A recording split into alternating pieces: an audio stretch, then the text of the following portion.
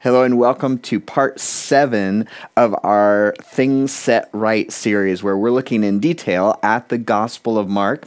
And today we're talking about storms. I'm so glad that you are here, and especially if this is one of your first times or maybe your first time at Cornerstone online or listening to the podcast or however you're watching or listening, we would love to be able to welcome you personally and stay in touch with you. So you can go to our website, cornerstonenh.org, and click on the New Here link, or anywhere you are, you can text the word new to our church number, 603-225-2550, and we will be able to do that.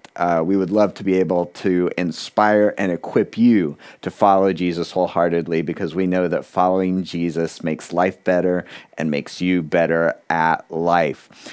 Through this series, this overview of the book of Mark, this has been kind of the big theme, that Jesus is the King who secures his victory through the cross. And we've looked at this kind of outline of the book many times before, that the first half of the book, which is what we're in right now, is all about who Jesus is. It's presenting the case for his identity. He reveals himself as the Messiah and the Christ and the Son of God. And then the second half of the book talks about how he inaugurates the kingdom of God. So we are in this first section, and it's, again, all about his identity, who he is.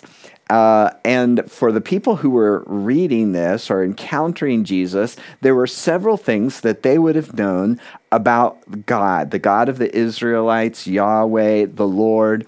And I recently have been studying through the Psalms, and this is a theme that you pick up on several times throughout the Psalms. I'll give you some examples, but it's actually in many places. This is from Psalm 89:9, and it talks about the Lord and how he rules over the seas. It says, "You rule the surging of the sea. When its waves rise, you calm them." So what's it saying about the Lord? Well, we know that he rules over the seas, and he's the one that can calm the seas as well. You see this theme throughout the scriptures, beginning from the very first chapter. In the beginning, God created the heavens and the earth was formless and void, and the Spirit of God was hovering over the waters. The picture of creation before God got involved in ordering it was just this chaos of waters, this very scary, dangerous place. And that's how the people would have pictured the waters and the seas. We don't think like that, because now we can send submarines down to the Titanic that was sunk over 100 years ago and see what was going on and see the bottom of the ocean. We know how far it goes, and we can take pictures down there. But that was not the case for most of human history. Think about being out on the sea and not knowing how far down it goes, and knowing that if you went down, people would never see you again and never know what happened to you. There was great fear associated with the seas. And the fact that God could rule over the seas, that he would be able to calm the seas, that he's the one that stirs up the storms and calms them afterward, just was indicative of his power. That's what we know about God. Now, I'll give you a little bit longer example. In Psalm 107, it talks about all these different people who encounter different types of difficulties or dangers, and then how God delivers them. And I want to read one of the 4 scenarios to you, because it is about a storm. So listen to what it says in Psalm 107, beginning at verse 23. "Some went off to sea in ships, plying the trade routes of the world. They too observed the Lord's power in action, his impressive works on the deepest seas. He spoke, and the winds rose, stirring up the waves. Their ships were tossed to the heavens and plunged again to the depths. The sailors cringed in terror. They reeled and staggered like drunkards and were at their wits' end. "Lord, help," they cried in their trouble, and he saved them from their distress. He calmed the storm to a whisper and stilled the waves. What a blessing was that stillness as he brought them safely into harbor. Let them praise the Lord for his great love and for all the wonderful things he has done for them. The theme of that whole passage, this whole psalm, is the Lord's faithful or loyal love. The Hebrew word is hesed, and it has that sense of love. There's an emotive kind aspect to it, but it's also a committed love, a love that sticks with a person over the long haul. And that's the kind of love that we're talking about. And so, again, picking up, storms are going to come. The Lord is the one who is over all the powers of creation. He's the one that can calm those storms. That's what people would have known, having read their Old Testament, having grown up in that faith. They would know that it is the Lord who calms the storm. Many years ago, before Sue Ellen and I were married, before we were engaged, before we were dating, before that was even on our radar screen, we were in the same church together. And I remember we were in South Florida, and we were somehow, some way, I ended up getting a ride with her from church back to the college campus. And she didn't have a car either, but she had borrowed a friend's car, and it was this little old Volkswagen Bug. And again, South Florida. So we're coming home from church, and there was this tremendous summer rainstorm that had kicked up. Now, this week here in New Hampshire, we had a line of powerful thunderstorms come through. That was great. I love that. I went and stood outside and watched the wind blow and the power and listened to the thunder and watched the rain come down. And then 5 minutes later, it was over. But in South Florida, that happens with pretty good regularity, about 3 o'clock every afternoon in the summers, and could last for a couple of hours easily.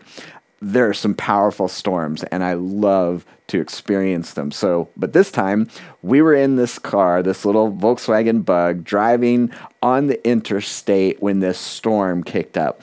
And it was, to this date, one of the most powerful storms that I have ever experienced. The rain was just coming down in buckets. The little Volkswagen Bug windshield wipers, which are, I think, about 6 inches long, were doing their best, but they just weren't cutting it. Everybody was slowing it down because you just couldn't see because the rain was coming down so hard.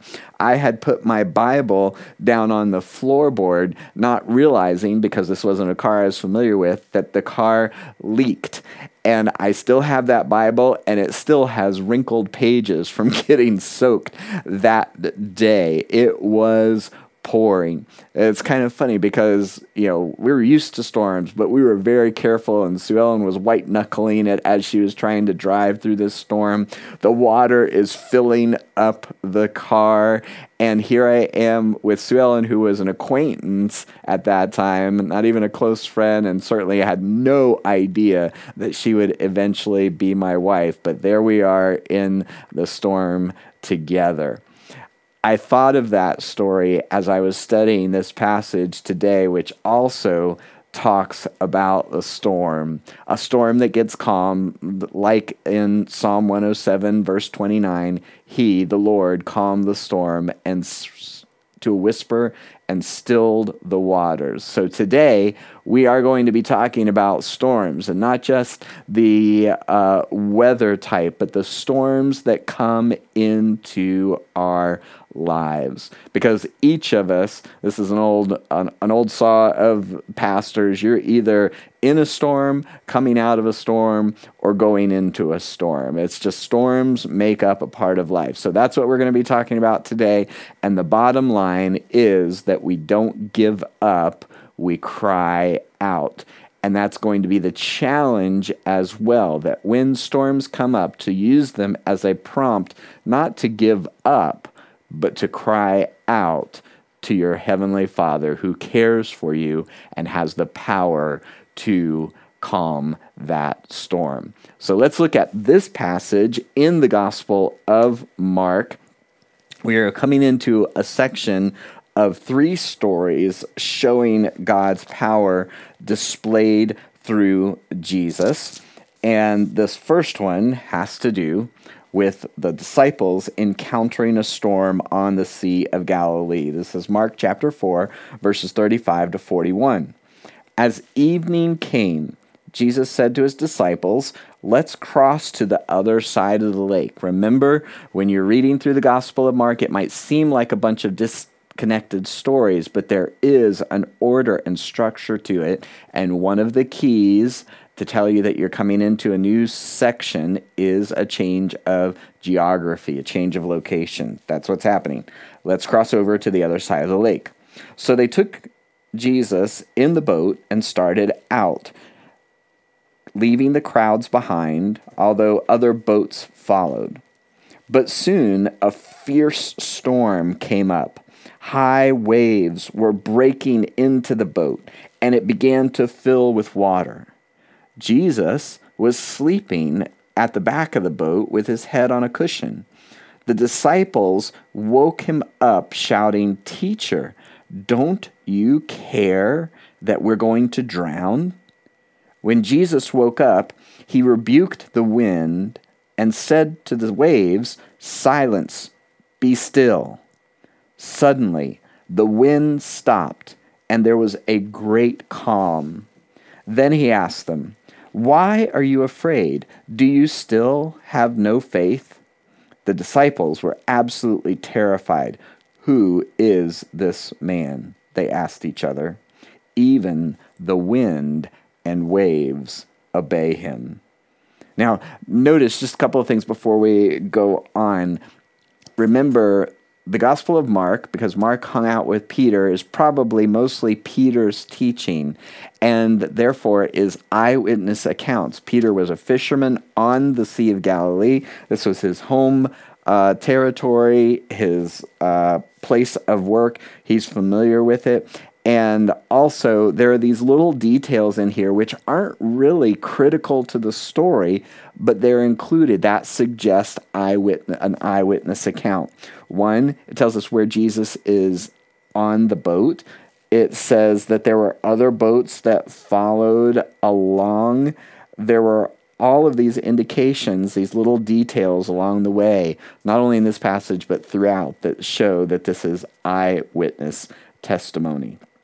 So, before we look at the story, let's pray together. Heavenly Father, I thank you, Lord, for your word, and I thank you, Lord, that we have the eyewitness testimony of the chief of your apostles, Peter, who was there and experienced this and preached it and recorded it, and it's preserved for us.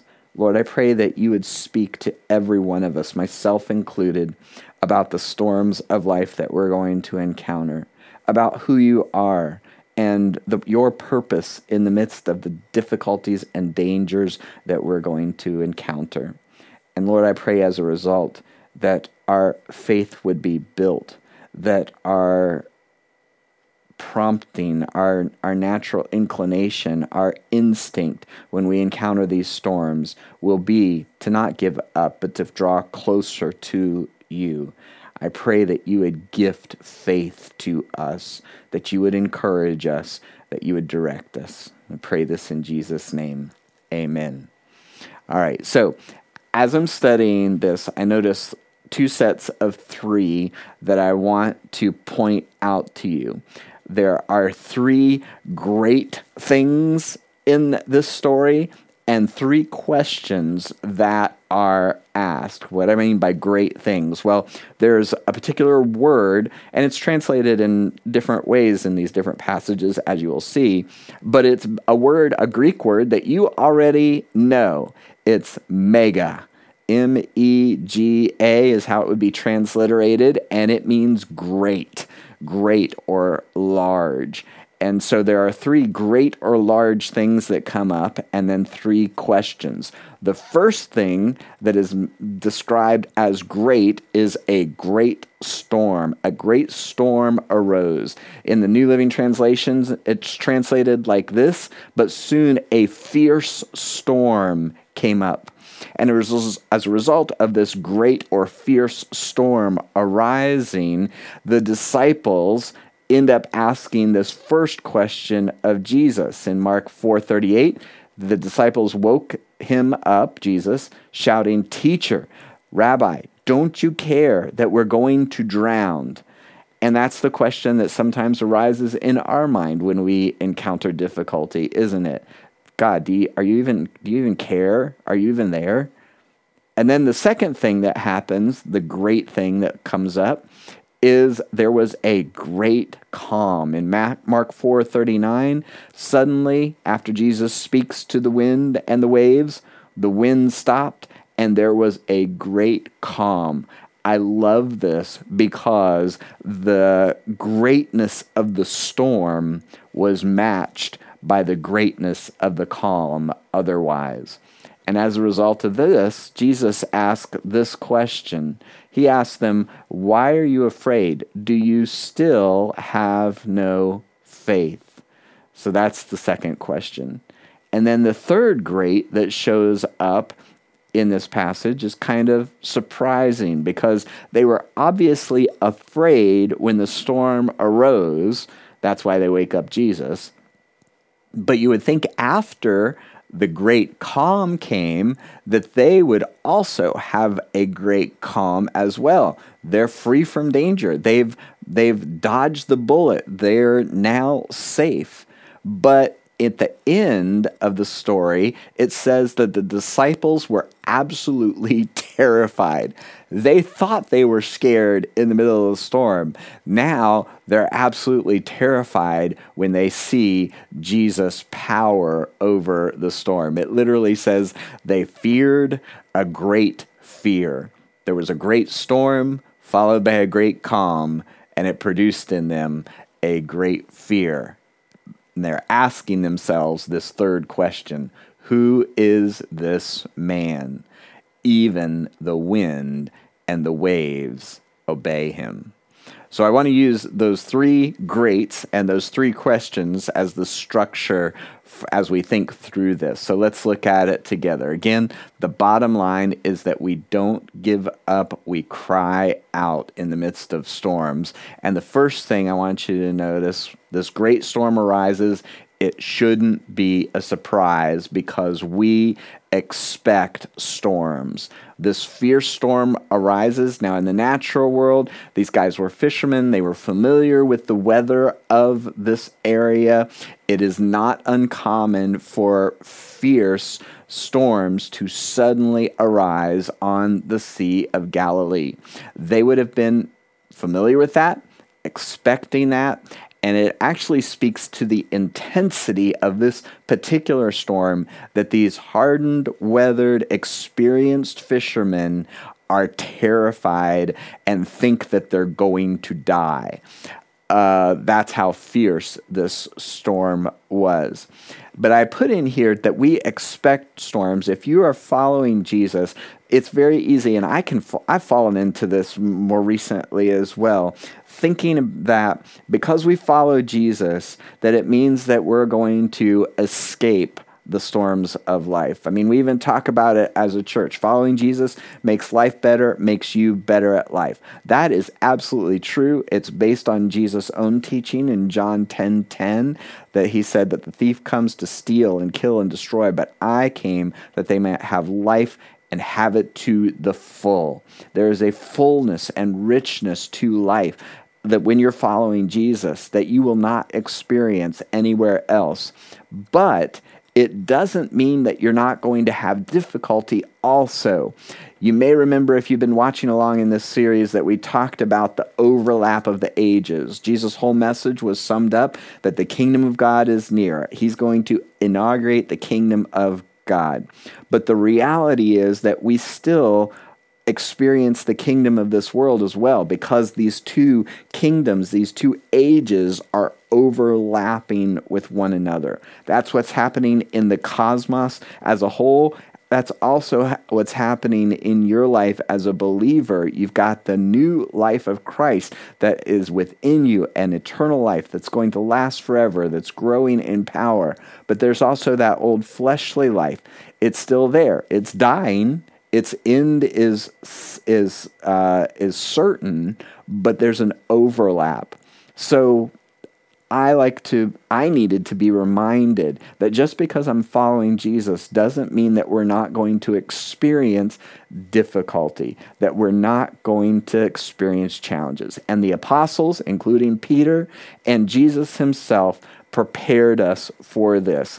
In 1 Peter 4:12, the apostle Peter teaches his congregations, "Dear friends, do not be surprised at the fiery ordeal that has come on you to test you." Literally, beloved. I love that because the dear friends means beloved. It's a form of the word agape. It's reminding us that you are loved by God, and whatever difficulties, storms, trials, dangers, difficulties that you face, you shouldn't be surprised. It doesn't change the fact that you are beloved. And in fact, what this fiery ordeal is going to do, it's going to test you. Now, that word test, it doesn't mean it doesn't mean that God is trying to set you up for failure. What it means is that he's trying to prove the worthiness of your faith. I often think of those little symbols or marks that are sometimes on the bottom of a cardboard box. It says that it was tested to a certain amount of pounds per square inch. What does that mean? It means that it's proved strong. It can hold this amount of pressure. It can stand up to the pressure. And when you go through a difficulty or a trial, one of the things that God is doing is he is proving, he's testing to prove the strength of your faith. But the Apostle Peter is saying, look, this shouldn't surprise us. It's not like something strange is happening to you. This is what Jesus experienced, and this is what you're going to experience as one of his followers. Jesus himself had made this clear long before that. In John 16:33, it's recorded that Jesus said, "In this world you will have trouble." I mean, you can't get much more direct than that. In this world, you will have trouble. And then he follows it up with this encouragement. But take heart. Don't lose heart. Take heart. I have overcome the world. Now, the question that we encounter, that arises in us when we encounter these difficulties, is the same one that the apostles asked Jesus in the middle of that storm. Teacher, don't you care? Don't you care? Because when we say we're following Jesus, we're trying to do our best, we're trying to do things God's way, we've turned over, committed our life to him, and things still don't go as we expect or hope. And the temptation is to think that because that's the case, that Jesus is not watching over us, that he doesn't care, that he's not interested, and for whatever reason, he is not going to intervene. Don't you care? But we see in this story, we see in the testimony of the entirety of the scriptures, that just because you encounter difficulty doesn't mean that you are outside of the care of your loving heavenly Father. He has purpose, part of it to test, to prove the strength of your faith, to give your faith a workout, to build it up. And there's more to it as well. Again, bottom line, when we face trials, difficulties, storms, we don't give up. We cry out, in part because that's the part of the purpose behind that. As a follower of Jesus, we use storms as a prompt to cry out, not lose hope. Remember in that psalm I read to you, Psalm 107, the transition point from danger to deliverance was this hinge in 107, verse 28. Lord, help, they cried out in their trouble. Lord, help, help. In the midst of that, in the midst of the storm, they cried out for help. And that's the hinge point. Next part of that, things start getting better. The seas calm. And that's exactly what happens in the Mark chapter 4 as well. They awaken Jesus. He tells the storm, silence, be still, calm down, cut it out. And immediately, that's what happens. And it's interesting, again, key details that are coming from an eyewitness. Not only does the wind die down immediately, but the sea becomes calm immediately as well. And I'm not a fisherman. I'm not familiar with this, but as I was studying this, it pointed out, and I was thinking, oh yeah, that makes sense. I have observed this before, that after the storm, the waves are still kind of rough for a while. It takes time for them to calm down. So this is part of the supernatural aspect of this experience. Not only does Jesus immediately calm the storm, also the waves immediately die down as well. So the wind stopped and there was a great calm. And so he asked that next question. Why are you afraid? Do you still have no faith? Now, this is interesting because this word afraid is not the usual word for afraid. It implies a sense of dread. They were in fear of their lives. They were anticipating death. They were in dread. Sometimes this word is translated as fear. Sometimes it's described as cowardice. Sometimes as timidity. But the whole idea behind it is that they were cowering in fear. And the reason why is implied by his next question. Do you still have no faith? In other words, he's saying, you were experiencing all of this fear. Why were you in fear?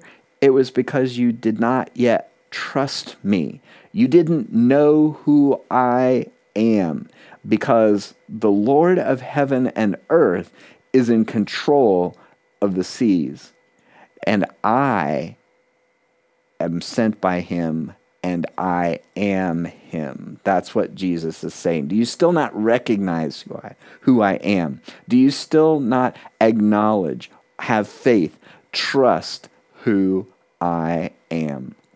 And I felt like this was a good time to extend that invitation for you to know and recognize who Jesus is, to turn your life over to him, to commit your life to Jesus, because that's the whole point of the Gospel of Mark. That's the whole objective of what we do as a church, is to get this message out so people recognize Jesus for who he is, offer their unconditional yes to him, to follow him, and as a result get to know him and have him leading and guiding their lives.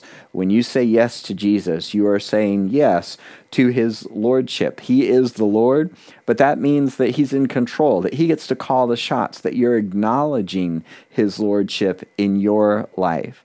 It also means that you are saying yes to his forgiveness, to his salvation, that he is rescuing you not just from storms, but from the ultimate storm, the storm that is caused by our sin and rebellion, the judgment and wrath of God that rests on us because of that rebellion. You're saying to him, I want what you did on the cross to count for me, so that I might be forgiven, so that I might have a clean slate before God, so that I might escape the wrath of God and experience the grace and peace of God. So if you haven't done that already, let this be your day. Maybe the storms that you're going through right now are intended to bring you to this point where you recognize that you've been at the helm of your ship. You've been guiding and directing, and now you're getting ready to go down in that storm on that sea. Cry out to the Lord. Maybe that's why you are in this place, because he wants to prompt you to cry out to him and find in him the Savior, the salvation, the rescue that you have been looking for. Sometimes that's the purpose in the midst of this. We don't give up. He's not trying to break you. He's trying to rescue you. Don't give up. Cry out. Because he wants you to know him. And in fact, that's what this last section is all about. We can expect to know the Lord better after the storm. Not only in this passage, but over and over again in the scriptures, you see people going through things and coming out the other end knowing something about God that they would not have known and could not have known had they not gone through that experience. And so I believe that sometimes that's the purpose. Let me give you an example from the scriptures. Jesus healing or actually raising Lazarus from the dead. So Lazarus, a family friend of Jesus, is sick and dies. And Jesus, instead of going right to them to heal him, delays and then goes after he's dead. His sisters, who Jesus cares for very much, are grieving. They had known Jesus. They knew that he healed people left and right. They knew that he would and could heal Lazarus if he had been there. But now Lazarus is dead and gone as far as they are concerned. But Jesus shows up after Lazarus has died and raises him from the dead. Mary and Martha knew that Jesus could heal. They did not know that he was the power of resurrection. And so if they had not gone through that, they would have not known that about Jesus. There's probably something that God wants to teach you. He wants to draw you in, to draw you closer to himself so that you'll know him better and know him in a way that you could not possibly have known him if you hadn't been going through the storm that you're experiencing right now. And so we can expect to know the Lord better after the storm. Now, this was the interesting twist in this story, because their fear turns to terror when they recognize that Jesus can command the storms. They were absolutely terrified. They feared with a great fear. They ask, "Who is this man?" Even the wind and the waves obey him.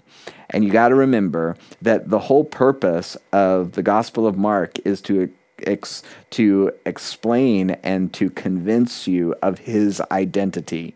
Mark starts out, verse 1, chapter 1.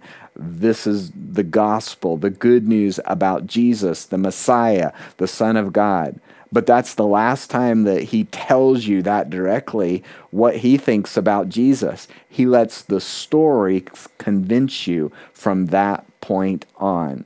You see, the disciples knew that he was the Christ, the Messiah, the Anointed One. They probably didn't quite fully recognize at this point that he was God in the flesh, that he was the Lord of their scriptures, that he was the Lord who they had been worshiping in the flesh. And so going through this storm, seeing Jesus command the waves and the wind would have taught them something about Jesus that they did not know yet. And they were in awe. They were terrified to recognize that this man was the Lord incarnate, because even the wind and the waves obey him. And they know that there's only one power in the universe that commands the wind and the waves, and that is the Lord God Almighty. And so, in the midst of this, they were fearing, but their fear becomes good because of the direction, the object of that fear. You see, in the midst of that, They were fearing the storm, not recognizing who was in the boat with them. Now their attention and their respect, their fear, their awe is directed towards Jesus, as it should be. This is the way Jesus taught it in Matthew 10:28. Don't be afraid of those who want to kill your body. They can't touch your soul. Fear only God, who can destroy both soul and body in hell. In other words, if you want to live a fearless life, if you want to be courageous, then you direct your fear, your respect, your awe towards your Heavenly Father. And once you're right with Him, everything is set with Him, you know Him, then you don't have to fear anything else, because you're under His care. And in fact, that's the very next verse. Are not two sparrows sold for a penny, yet not one of them will fall to the ground outside of your Father's care. Once you are in His care, in His family, a part of His kingdom, under His protection, then once He's in the boat, where you're in the boat, then all is well. Because no matter what happens outside of the boat, no matter what storms come into your life, if Jesus is in the boat with you, you're under the Father's care. You're going to be okay. And so we don't give up. We don't lose hope. We don't forget about our faith. We use those as prompts to cry out to the Lord. And so I'll challenge you to do exactly that. Maybe you know exactly the trial that you are in right now. You've been tempted to give up. You're asking the question, God, do you even care? How could this happen to me if I'm really a part of your family? If you are part of the beloved, if you love and care for me, how could this be happening? And it's tearing away at your faith. You're tempted to give up. That's not the purpose. The purpose is to build up your faith, to test it, to prove it. It's so that you will know something about the Lord that you don't know yet. So don't give up. Use it as a prompt to cry out, to just pour out your concerns, pour out your cares, pour out your worries and anxiety to the Lord. And let Him do something about it. Hand it over to Him. Don't give up. Cry out. Because storms are to be expected. They're actually a prompt to cry out to Him so that you will get to know Him better. And in the end, that's exactly what's going to happen. You're going to know Him better. You're going to love Him more. You're going to have greater, stronger faith because of the storm that you're in right now. Don't give up. Cry out. Would you pray with me? Heavenly Father, I thank You that You told us to expect storms, that You use them to build our faith and to draw us closer to You. Pray for myself.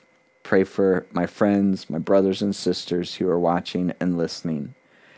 Grant us faith. Give us courage. Direct our fear to You and You alone so that we can be courageous and fearless in every other aspect of life. We thank You. We pray this in Jesus' name. And everyone said, Amen.